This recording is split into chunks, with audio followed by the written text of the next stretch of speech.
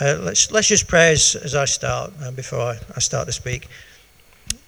Father God, I do thank you for this morning. I thank you for today. I thank you, Lord, for the opportunity of being able to learn about you and being able to hear you and hear your voice here today in this congregation. And Lord, we thank you that we're thinking about the birth of your Son, Jesus Christ, but then also about your death and your resurrection and what that means to us and the effect it can have upon our lives. And so, Father, help us to focus on you. May we hear you today. May your voice resonate within our hearts and in our minds and in our spirits. Thank you, Father. Amen. Hi, for those of you who don't know me, those of you who are visitors, I'm Martin. I'm married to Debbie, and I'm going to be leading us through sort of the next 10 or 15 minutes of our service. Andrew, can you put the picture up, please? Thank you. Can you all see that? Because it'd be helpful if you can, because if you can't, you're probably going to struggle. Eric, I don't know if you can see that actually, or if the people on the corner there can see it. Otherwise, it's going to be like gobbledygook as I kind of speak in here. So hopefully you can all see that. It's a picture of a stained glass window, and it's called the Wales window. Have any of you ever seen it or come across it? Any of you heard of it? Nobody, absolutely nobody. Well, I'm with you lot, because I hadn't heard about this till about 2 weeks ago either. So it's not something that I think is particularly well known about. Well, obviously not, because nobody else seems to know about it here. And like I say, I didn't either, knew nothing about it. And it came across a book that I was reading, and the book's called The Crucifixion by a lady called Fleming Rutledge. And it's on the front of the book, it's the picture on the front of the book. And I nearly missed it. And if it wasn't for this lady actually giving a page of explanation about it, I'd have just totally passed it by. But it's really quite an amazing picture, and I'll try and explain it to you and explain some of the reasoning behind that picture. And then once I've kind of finished that after a few minutes, then I'm going to share something of my own personal testimony as to, I suppose, what this picture might mean to me and some of our suffering that we also go through from time to time. And really, if you want a title for this morning and what I'm going to be speaking about, it's going to be The God Who Suffers With Us. It's the God who suffers with us. And it's probably a strange contrast when we've been thinking about this morning about Jesus Christ and his birth, but we're also going to be thinking about his death and resurrection. So it's quite a contrast there, really, this morning as we think about that as well. So this Wales window, it's like I said, it's a stained glass window, and it was presented by the people of Wales to a group of people in America. And they sent it to a church, the 16th Street Baptist Church in Birmingham, Alabama, in America. And it was in response to a historic terrorist bombing that took place. And it was a major turning point in the civil rights movement of the 1960s. Where's that coming from? Background noise, sorry. I don't know where that's coming from. And what happened, it was on a Sunday morning, September the 15th, 1963. So that's just over 60 years ago when this happened. And there were 4 little black girls. They were dressed in their best white Sunday dress. They'd gone to church and they were killed. They were blown up in the church by a bomb that had been planted by the Ku Klux Klan. I won't necessarily explain who the Ku Klux Klan are, but they were a terrorist organisation. I think they're still going in America, the deep south of America. And they blew the church up. And the result of it was these 4 young girls were killed. And so the people of Wales, they raised money to have this picture here, this stained glass window, to be sent to them and to be erected in their church. It's a memorial, really, to these people and to what took place at that time. And so to try and explain the picture to you, because it's easy just to pass it by, there's a tremendous amount of meaning in this picture, and I can only explain part of it. So maybe I'd recommend that if you really wanted to go back at some stage and have a look at the picture yourself. But as you can see on the picture here, it's the resurrection, it's Jesus Christ on the cross. And the first thing you probably notice is that he's actually got black skin, rather normal. I suppose the pictures that I've seen, nearly all of them, represent Jesus with white skin. He's got black skin, and I think that is that's in solidarity with the people and the way in which that they were hurt and the way in which they were maimed. So he's got black skin. That's a sense of kind of identity with the people of that area. Also, you can see it's kind of can you see for me here? Am I blocking anybody's? because it's hard luck really, because I can't really move that much. It's quite a traditional sense in the way you look at it. He's got his arms outstretched, he's got his head bowed, and he's got his knees bent. And that's quite a traditional way in which you would see Jesus on a cross. But he's actually, he's not actually part of the cross. He's kind of in front of the cross. Because normally you would see when Jesus is on the cross, he'd either be nailed to the cross or he'd be actually tied to the cross. But he would have his arms outstretched, his head's quite often bent, and his knees are bent. But he's actually standing away from it. He's not really part of it. And it gives you a sense, really, of two parts, in that Jesus is part of the cross, and yet he's separate from the cross. So he's kind of part of it, and yet he's transcendent and away from it. And it's giving you that kind of impression. There's a double meaning, I think, going on here with this. And as you look at it, you can see that in the picture. There's the chap who actually created it is a chap called John Petts.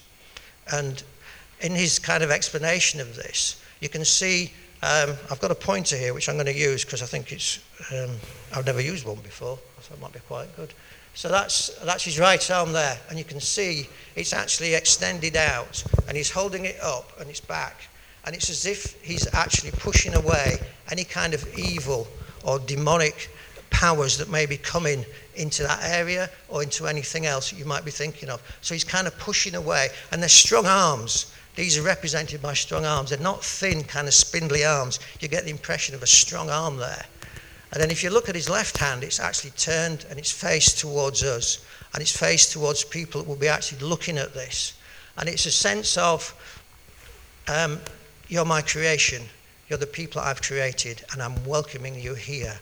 So you've got that double kind of feeling going on here. One of him rejecting and pushing back evil, which would be very relevant to those people back then. And also of him welcoming us. And the same with us, drawing us into him and welcoming us towards him.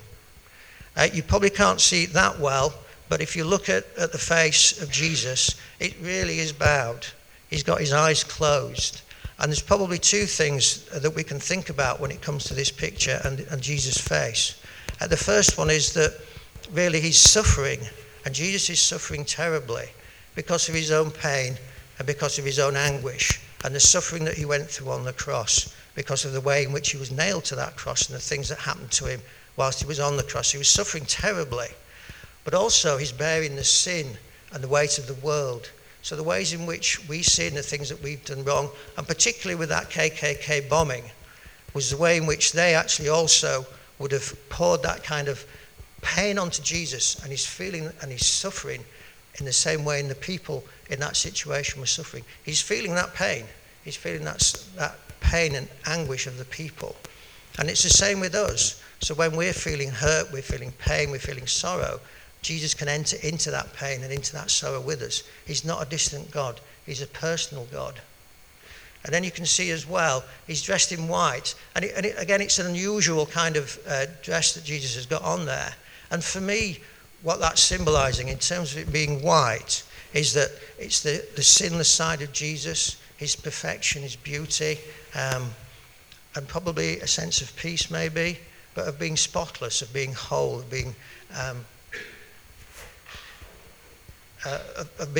sinless. And then behind him there's a white cross, and like I said earlier, he's not nailed to it, but the cross is behind him, and that's a white cross. And again, in a lot of the pictures that I've seen of crucifixions and things like that, it's normally a wooden cross, so it would be a brown shaped cross, but this one's white. And again, I think that that's showing an image really of sinlessness and of purity and of wholeness. But Jesus is standing away from it. He's kind of transcendent. He's not nailed to it. So he's, like I said before, there's two parts to this. One is like he's part of it, and he's feeling our suffering and our pain. But he's also away from it, and he's actually feeling that sense of, there's a sense of power and of identity with us. He's not fixed to it. I don't know if you can see at the bottom, there's some wording at the bottom here, if I can just point to it. You do it to me. Can you see that at the bottom? Can you see that? You might be able to see it over there. I don't know if you can see it at all. And that's taken from the scripture in Matthew chapter 25, verse 40. And that's a parable of the Last Judgment. And in that parable, Jesus really explains that as we do good to others, it's as if we're doing good to him. But what they've done is they've kind of taken this and they've turned it on its head, and it's kind of saying that you do it to me, so that the pain and the suffering and the sin that we do, Jesus feels that and Jesus experiences it. So the pain that we do, the things that we do, Jesus feels that, so you do it to me. So they've taken that parable of Jesus and they've kind of turned it around a bit, and they've made us think that actually the things that we do, we actually put those onto Jesus. And so the full force of human depravity is actually turned on Jesus. And what really comes across to me in this picture is the way in which Jesus identifies with us. So Jesus suffers. We know he suffered on the cross. But he also continues to suffer in terms of the depravity of human nature and the way in which God identifies with us in our suffering and in our pain. And this must have been an incredibly moving picture to the people of Alabama and the suffering that they went through, and of knowing that the God that we worship is not just a distant God. God is with us. God is with us in our pain. God's with us in our suffering. He's there and he's with us. We may not always realize it. We may not always experience it. We may not always understand it. But he's there and he's with us, and he shows us that by the cross of Jesus Christ. And so, I said at the earlier, right at the beginning, the God who suffers with us, that's the God that we worship. There's a bit of feedback here somewhere. And I would just like to share with you quite briefly something of my own testimony as to a situation that I had to cope with, where I suffered probably the most thing I've ever had to suffer. So just to try and explain some of my own testimony. What happened was, when I was 15, my dad was killed in a car accident. And so I went from one day having a father, an earthly father, to the next day he was dead. And he died on the operating table. And so that was a tremendously traumatic situation for me and the family. I'd become a Christian just shortly before that, but I'm not so sure my faith meant a huge amount to me. I was brought up in a Christian home, so I knew about Christianity and about Christ. It wasn't just a theory. And just after the funeral service, when we were kind of waiting and congregating outside the service, I can remember it quite clearly. My auntie came up to me. She meant well, but she said to me, "Men don't cry." And I was just about to start crying because of the emotions of the situation. And she said to me, "Men don't cry." And for the next 20 years, I didn't cry. I bottled all that emotion up inside of me. The shutters came down, I stopped, I didn't cry. I just turned all the emotions inside. And so I buried those deep within me. My mum, like I said, she was a Christian, and I've got an older sister and a younger brother. But I don't remember us actually talking about this situation. I don't remember us talking about it. And I guess it was because of the trauma of the situation that we didn't talk about it. So fast forward 20 years. So I'm married now, I'm 35. I'm married to Debbie. We've been together about 13 years. We've got 3 children. I've got a daughter of Amy, who's 7. I've got twin boys of 5. And I'm not coping with life. I'm struggling. I'm finding it hard. I'm probably getting something like, at times, 3 migraines a week. I'm also getting continuous headaches. I'm really struggling with life. I'm finding it hard to cope with it. I'm on medication to try and keep the migraines under control, but it's not doing too well, really. And I'm a dad. I'm a husband. I'm trying to hold a job down. And I'm also actively involved in the church. So I'm under a lot of stress, and I'm not really coping with it very well. And my mum arranged for me to go and see a chap for some counselling. He was a retired Anglican vicar, had also had some professional training as a counsellor. So I went to see him. I had 12 sessions with him of an hour duration each. And I know they were an hour because he stuck to an hour. It really was rigid.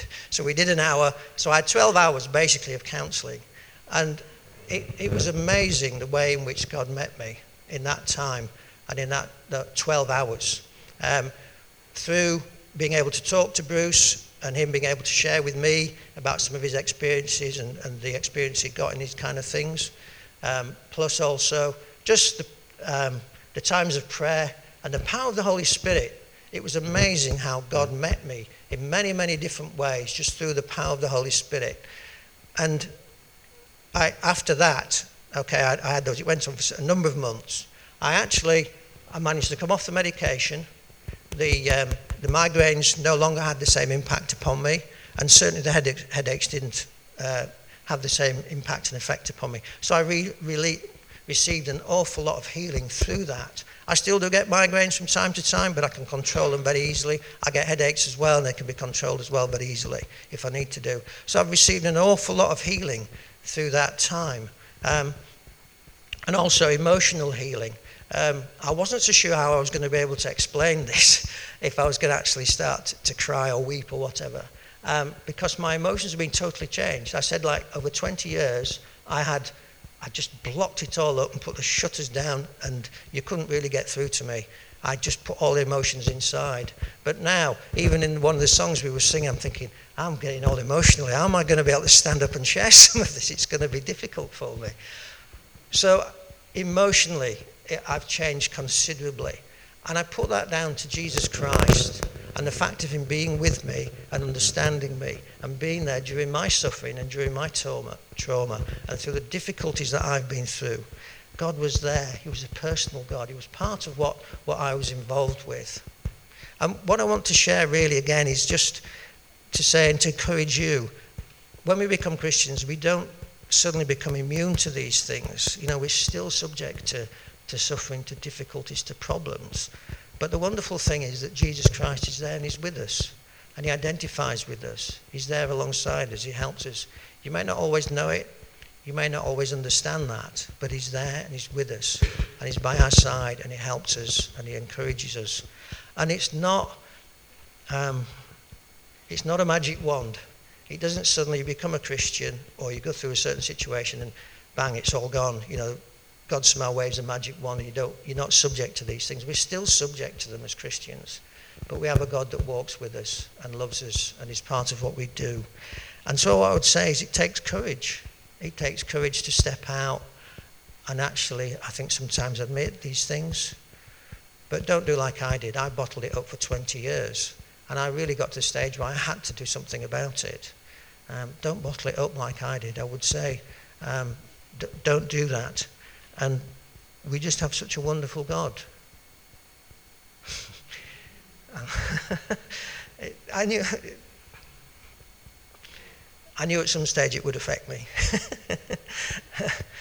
Yeah, I'm starting to walk around in circles as well. Yes, okay. We just have a wonderful God who's there with us and desires to be with us and wants to bring healing to us in so many different ways. And so I just wanted to share that with you.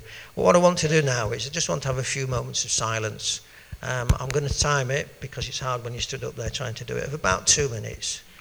And I just want you to be, really. You can look at the picture and focus on that and what that's maybe spoken to you. Think about some of the things that I've said. And just invite the Holy Spirit to come and be with you. Invite the presence of the Holy Spirit just to be with you and allow him to just speak and minister to you. Because he's just a wonderful God. I'm going to shut up now. We'll just have 2 minutes of silence.